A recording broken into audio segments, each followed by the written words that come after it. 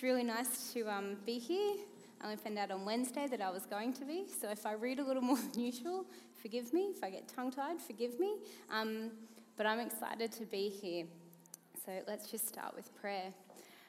Hey God, thank you so much just that the doors are open, that we are in your house of prayer, your house of worship, that we are here celebrating you, getting to know you more. As we grow with you, Lord, we pray that your Holy Spirit will be here today, that you will speak through me, that these will be your words and not mine, that they will come out clearly, and Lord, that we will just all grow and benefit from the message that you have for us today.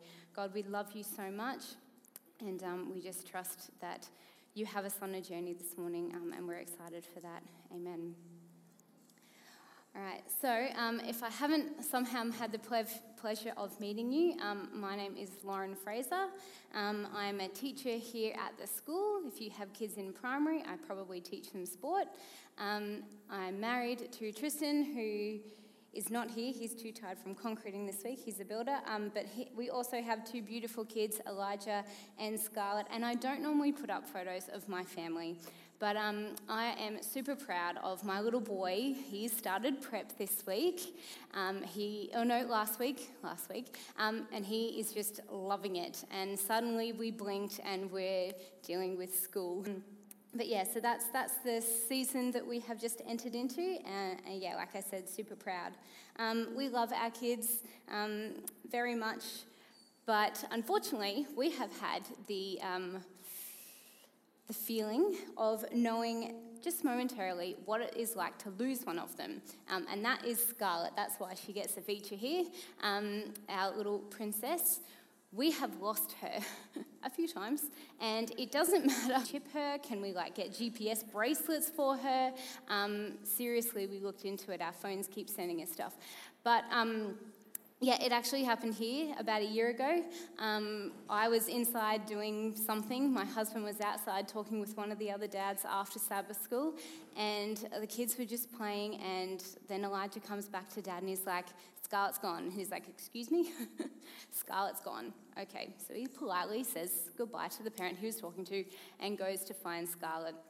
And about 10, 15 minutes later, he comes and finds me, and he's like, Scarlett's gone. And I'm like, what? Drop everything, and we go and look for her. And my mind just immediately goes to worst case scenario. I'm like, there are so many stairs, there are car parks and exits, there's a dam at the back of this school. I'm just thinking worst case scenario on every level. And we found her, obviously. But I'm going to assume that if you're a parent, you've probably experienced this too. I can't be the only one who's lost my child. And it doesn't matter if it's for 2 seconds in the car park or longer by any stretch of the imagination. It is the most gut-wrenching feeling. It is absolute, and suddenly, every worst thing, terrible. I mean, you could picture dragons coming and taking your child. You were just so nervous. And then when they're found, just that flood of relief over you. Every muscle instantly just relaxes. And initially, you're frustrated because how could they put you through that? But that is just so quickly overtaken by that sheer relief, that love, that gratitude, and that grace as you scoop them up and hug them like never before, because they are back, they are found, they are healthy and safe and with you. And so when I agreed to speaking a few days ago, my mind just initially went back to the parable of the prodigal son.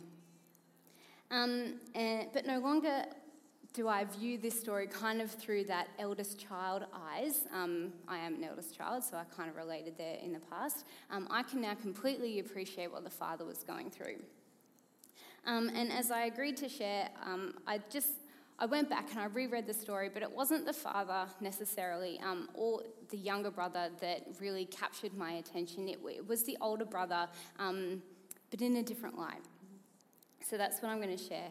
And you've probably all heard the parable, but you really have to read it to fully appreciate the context of what I'm going to be bringing out today. So we are going to go through and read for a bit first. And he said, there was a man who had 2 sons. The younger one said to his father, Father, give me my share of the estate. So he divided up his property between them. Not long after that, the young son got together all that he had, set off for a distant country, and there he squandered his wealth on living wild living. After he had spent everything, there was a severe famine in that whole country, and he began to be in need. So he went and hired himself out to a citizen of that country who sent him to his fields to feed the pigs. He longed to fill his stomach with the pods that the pigs were eating, but no one gave him anything. When he came to his senses, he said, "How many of my father's hired servants have food to spare, and here I am starving to death? I will set out and go back to my father and say to him, 'Father, I have sinned against heaven and against you. I am no longer worthy to be called your son. Make me like one of your hired servants.' So he got up and he went to his father. But while he was still a long way off, his father saw him and was filled with compassion for him. He ran to his son, threw his arms around him, and kissed him. The son said to him, 'Father, I have sinned against heaven and against you. I am no longer worthy to be called your son.'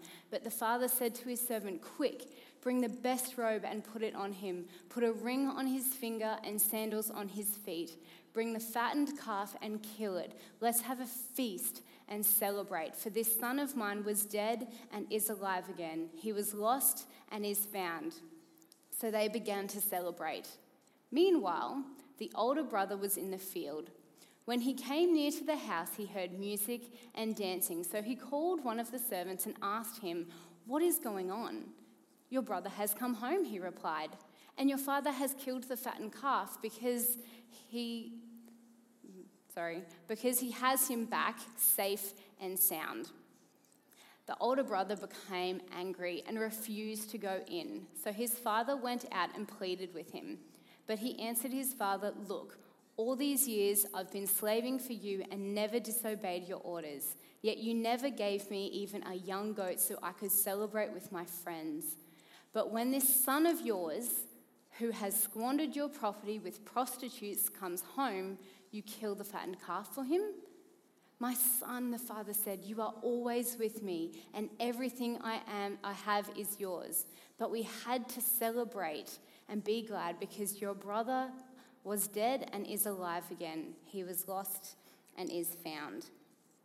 So, let's do a quick recap of the brother because he is important, though we're not going to focus on him. First thing, he had a broken relationship with his father. To go to his father and say, "I want my share of the inheritance now," in the cultural context of the time is like saying, "I wish you were dead." It's not really a healthy relationship we're seeing here. So this relationship between the father and the younger son, it wasn't great, it was broken. He was sinning out in the world, okay? He went out and he embraced everything that the world had to offer. He didn't take his inheritance and want to go and build something healthy for himself. He just took it and squandered it. It was like a Vegas trip on steroids, okay? He was sinning out in the world. He was lost socially. It tells us that he was really popular when the money was there, but as soon as it ran out, so did his friends. He was literally feeding pigs, wanting their food before he came to his senses to go home. Now, I don't know about you, but I personally would barely have to know someone before I invited them back to my home and gave them a meal and looked at ways of trying to help them find that next step or get back on their feet if I found out that they were homeless and eating garbage. It's what you think that you would do. Not one of his friends went to help him. Not one. He was lost. Socially, emotionally, spiritually lost. And so now let's have a look at the continue to serve his father. He comes home and sees the party, and he learns of his brother's safe return, but he refuses to go inside. He is so adamant about not going inside to join the celebration that his father has to come out. He has to leave his home. He has to leave his guests, the celebration, this son that's just come home, to go and plead with him. And right here, we already learn a few things. From the reaction that we see from the older brother, we can assume that when the younger brother left, he was filled not with concern, but bitterness. Bitter that his father had given his brother his inheritance early. Bitter that while his brother was out living it up, he was there working on the farm, probably harder than usual, trying to pick up the slack. Bitter that even after all his brother had put his father through, his father still missed him and prayed for him and kept a watchful eye out for him. And this bitterness turns to frustration and anger when the brother comes home and sees that there's an enormous party being thrown for him. So much so that the older brother can't even bring himself to go inside and say hi and see this little brother for himself. Bitter. The father, however, like any good parent, he became concerned when the younger brother left, to produce the reaction that we see that the father, he runs to his son. He doesn't walk or just get excited at the window. Like, he takes off running. And it says for a long distance. He was watching for him. He embraced him, kissing him. And when he said, I'm no longer worthy to be called a son, he said, no, get the best robe, get the shoes, get the ring. He's still calling him a son, even after he has thrown his inheritance away and said, essentially, I wished you were dead. The father still loves him so much. He embraces him in this way, a way that only a loving father, praying and waiting and hoping that his child would come home. And now he's ecstatic that he has. Ultimately, what we are learning here is that this older son, he also has a broken relationship with the father. He is so angry and filled with bitterness towards his younger brother that he cannot even find it in him to be happy for his father. He can't even see the joy. We have all heard the saying, if you're happy, I'm happy. He missed that. He's not happy for his father. He can't find it in him to do that. This is not a healthy relationship.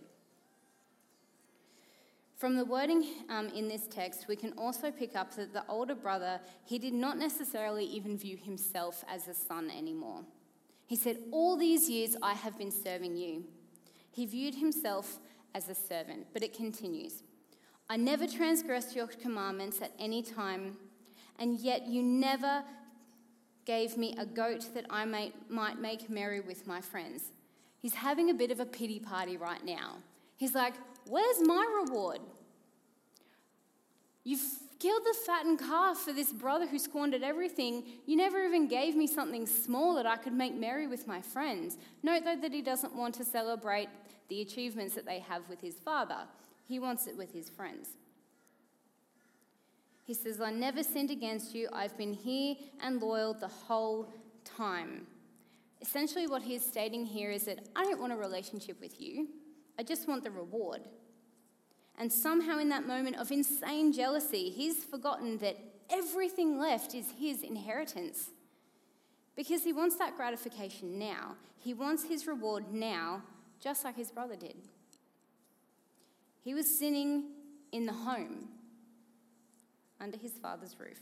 He may not have gone out and thrown his inheritance away on parties and prostitutes, but the only reason he stayed was for what he believed he would get, what he thought he had earned, what he thought he deserved. Ephesians 2:8, though, reminds us, for by grace you have been saved through faith and not of yourself. Even if we are perfect in our obedience and our works, it is still not enough to earn eternity. That is something we can only receive through a relationship with the Father. The older brother is just as lost as the son. Yes, he is home with his father, working hard, clothed, with food to eat, but his heart is so far from that of the father's, just like his little brother's was. Now, there's one more thing that I've noticed in this story, And that is that when the servant tells the older brother his father has killed the fattened calf, it kind of paints a really big picture if you have some cultural context. For the father to have killed the fattened calf, it was a big deal, like wedding ceremony size epic party, big deal. The whole village, in fact, was likely to have been invited. After many, many people would have spent ages, a long time preparing. It was a big deal. So then, if this celebration was so large, having the entire town invited and talking about it and preparing, how did the older brother show up late and unaware of what was going on? How is this even possible? He's 2IC. He's working on the property at the time. Yet no one told him. But they had time to tell everyone else in the village. What this tells me is that the older brother, he was isolated socially. Not in the way that we've been isolating. He chose his. He must have been out working alone, head down, not even looking up in the direction of the house or other workers to have missed what was going on. He never stopped to speak to anyone. He did not care for the people around him, and for someone in a leadership position, he had terrible communication skills. To the point of him being so unapproachable that not one single person on the property or in the entire village thought to go and find the older brother and tell him, hey, your little brother's home safe, and we're throwing the biggest party the village has seen in years. Not one person. So let's have a quick recap of both brothers now. Both had a broken relationship with the father. Both were sinners. Both were isolated socially. Both were lost. Now, if we go back to the beginning of this chapter in Luke, we see the context of this parable that Jesus is telling, and he's actually speaking to the Pharisees here. Jesus is using this illustration to demonstrate a point. Okay, the father is representing our heavenly Father, God. The younger brother is the lost children of God, those who are still out in the world searching for something and who haven't yet come to know God, accept him, or come home. And the older brother is a representation of the Pharisees, children of God, devout Christians who stay in the church, serving in the mission fields, sacrificing time, money, effort, talent to serve God and his kingdom.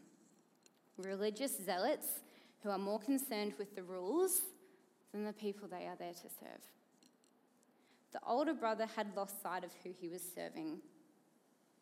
It was not the workers, for they didn't feel the need to approach him with the news of his brother's safe return or the party. He had clearly not been a good leader in this space. It was not the younger brother. He did not even care to see him to check that he was okay. It was not even the father, for he would have seen that his father was worried throughout this whole time. And even if still frustrated by the brother and his actions, if he had had a good relationship with his father, he still would have probably found it in himself to be happy for him, to go inside for him, to celebrate for the father's sake. But he couldn't do it. Instead, he rebuked him in anger. Ultimately, the older brother's heart, it was for himself. Now, traditionally, when we look at this story, we focus on the younger brother. After all, the title is The Prodigal Son. It's easy to look at the younger brother and think, what a terrible son he was, so lost out in the world. And we miss that the older brother is just as lost at home, being an obedient servant. It's easy for us to recognize the actions of the younger brother as sinful, but honestly, now when I look at the older brother in this context, I see myself, and I don't like it.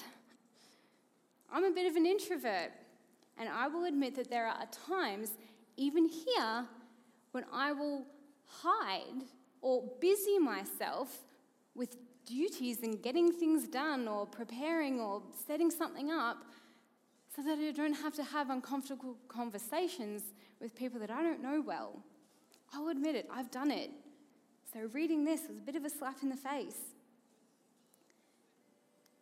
On top of that, my love language is words of affirmation. I like to be told that I'm doing a good job. And again, I was like, oh no, am I doing things for the right reasons? Or do I just want to be told, hey, you're doing a good job? And now there is absolutely nothing wrong with serving or being appreciated or appreciating others. That is not the point that I'm trying to make. But I did have to have a bit of a look in the mirror and think, wow, why am I doing the things that I'm doing? Why am I serving at church? It's a raw and bitter truth. It's one that most of us probably don't want to focus on. And so that's why we kind of stop the story. We kind of stop digging into this story after the prodigal son comes home, because we like that version. It was really obvious, but now he's home and he's saved. We don't want to look at the rest. We don't want to look at the older brother because we see ourselves. Well, I do anyway. We can be just as lost in the church, dutifully serving as we can be out in the world. If, like the older brother, our hearts are not for God, we are not interested in a good and healthy relationship with him and in loving and serving his sons and daughters, then no matter how much we give of our time, money, energy, and talents to dutifully serve, we are still lost. We have missed the point. Now, I don't believe that this is a fair representation of all of us all the time, but we would be lying to ourselves if we said that there was never a moment in our lives when we didn't feel frustrated, angry, or jealous, when we don't see others in the church not serving and we become frustrated by this. Why aren't they sacrificing the way that I am? Why aren't they giving of as much time as I am? And we might become angry when the church chooses to make changes or support avenues that don't support us, that might support someone else. We have been jealous about the attention that someone is receiving when they get praised for serving for the first time. Hello, I've been here for years. They just showed up. It's their first time. It happens, hopefully not a lot, but it happens. These negative emotions, they come upon us. And we find ourselves questioning and even frustrated with God because of others and their actions if our hearts aren't right. Another classic example of this in the Bible is the story of Mary and Martha. They were both good friends of Jesus. He was staying in their home when he was in the area. Okay. So it says, Martha welcomed him into her home, and she had a sister called Mary, who also sat at Jesus' feet and heard his word. But Martha was distracted by much serving, and she approached him and said, Lord, do you not care that my sister has left me to serve alone? Therefore tell her to help me. They were both dutiful sisters. They were disciples of Christ. She knew that if Jesus told Mary to serve, Mary would serve. And Jesus answered, and he said to her, Martha, Martha, you are worried and troubled about many things, but one thing is needed. Sorry, the typo. And Mary has chosen that good part that will not be taken from her. Notice how he speaks to Martha. He is speaking gently here. He is not rebuking her loudly, but he is giving her that gentle reminder that her heart was after the wrong thing, that in that moment, she was missing the point. He still loved her. They were still friends. She's still a part of that group. But in that moment, he's like, you're missing the point. As I was preparing in the last about 72 hours to be up here, I got onto YouTube and I looked at a couple of other messages that people have presented on this topic. And I watched a video by Tim Keller, and a quote that he said stuck out to me, and I'm going to share it. He says, you can escape God as much through morality and religion as you can escape God through immorality and irreligion. Remember, we cannot earn our way into heaven. That comes only through Jesus, by his love and his grace. Side note, did you know that grace was created by God for our benefit? Before there was sin, there was actually no need for grace. Yet once sin entered into the world, God knew that there was absolutely no way that we could make it to heaven on our own. So he created grace for our benefit, and then Jesus delivered it.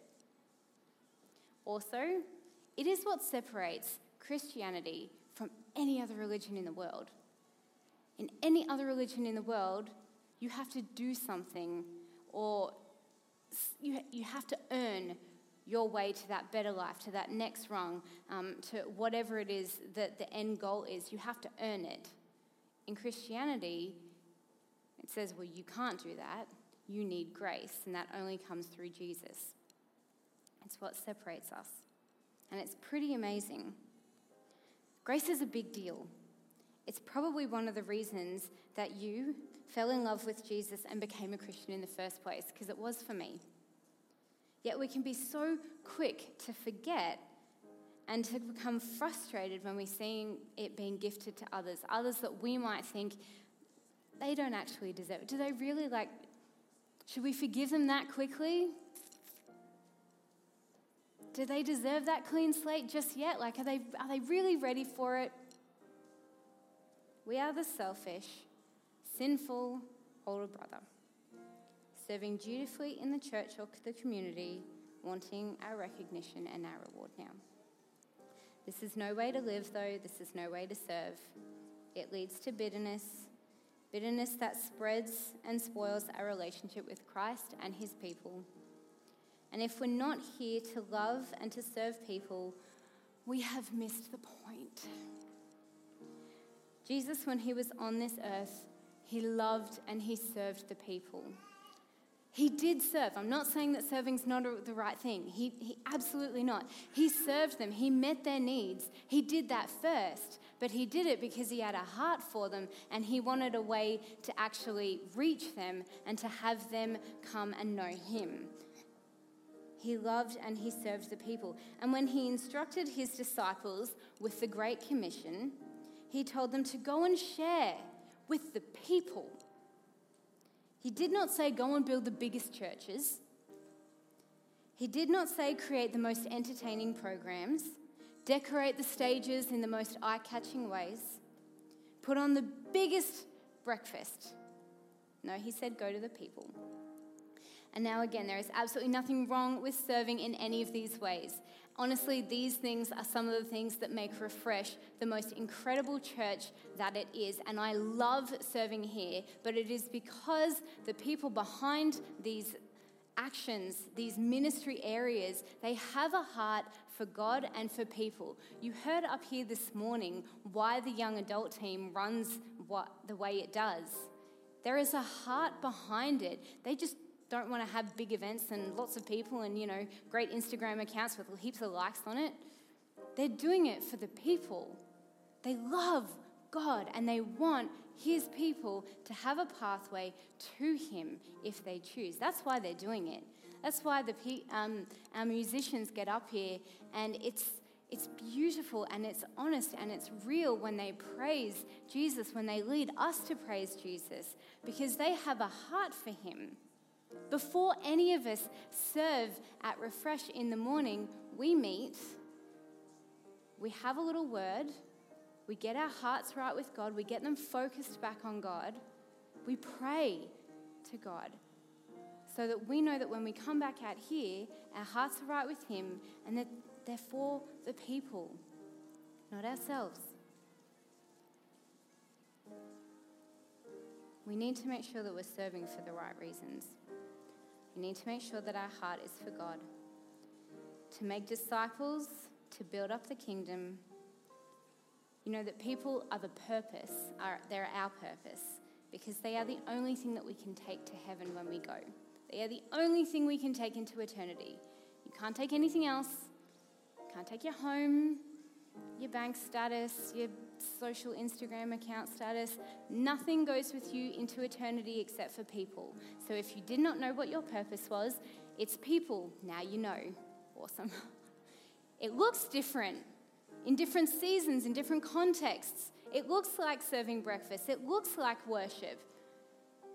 It looks like fixing someone's car if they've broken down on the side of the road, or helping them with their finances if they have no idea what they're doing.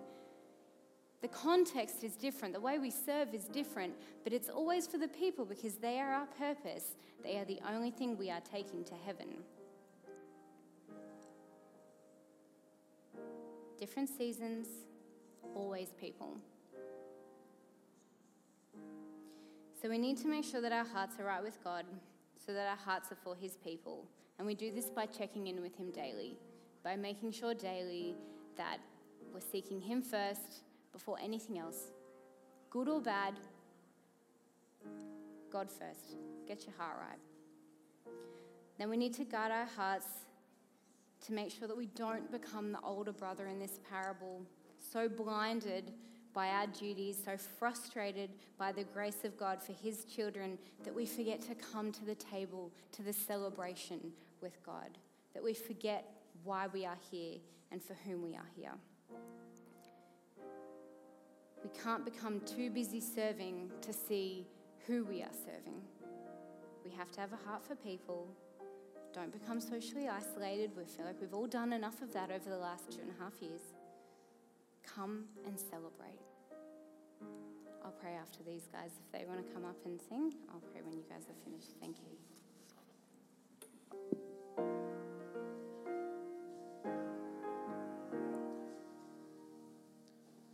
I'll never be more loved than I am right now. Wasn't holding you up, so there's nothing I can do to let you down. It doesn't take a trophy to make you proud. I'll never be more loved than I am right now. Going through a storm, but I won't go down. I hear your voice carried in the rhythm of the wind to call me out. You would cross an ocean so I wouldn't drown. You've never been closer than you are right now. Sing with us, Jireh. You are Jireh. You are enough. Jireh. You are enough. And I will be content in every circumstance. You are Jireh. You are enough. Ever enough. Always enough. More than enough. Forever enough. Always enough. More than enough. I don't wanna forget how I feel right now. Mountaintop, I can see it so clear what it's all about. So stay by my side when the sun goes down. I don't wanna forget how I feel right now. Someone sing Jireh. You are Jireh. You are enough. You are Jireh. You are enough. And I will be content in every circumstance. You are Jireh. You are enough. Forever enough. Always enough. More than enough. Forever enough. Always enough. Always more than enough. Already loved. I'm already chosen. I know who I am. I know what you've spoken. I'm already loved more than I could imagine. And that is enough. Sing it out, church. I'm already loved. I'm already chosen. I know who I am. I know what you've spoken. already loved more than I could imagine, and that is enough. Sing one more time. We're already loved, we're already chosen. I know who I am, I know what you've spoken. I'm already loved more than I could imagine, and that is enough, and that is enough. One more time, that is enough, and that is enough. Sing with us, sing Jireh. You are Jireh. You are enough. You are Jireh. You are enough. So I will be content in every circumstance. You are Jireh.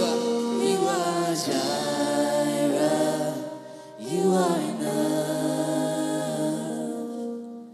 Jireh. You are enough. Let's pray with us. Hey, I just want to thank you so much for all that you do for us. I just want to thank you that we are enough for you and you are enough for us. No matter where we are, we just need to keep our focus on you, keep our service on you, God. I pray that you'll be in our hearts and guide us and keep us safe, Lord. Thank you so much for what you've given us, what you've sacrificed for us, Lord. Thank you so much. Amen.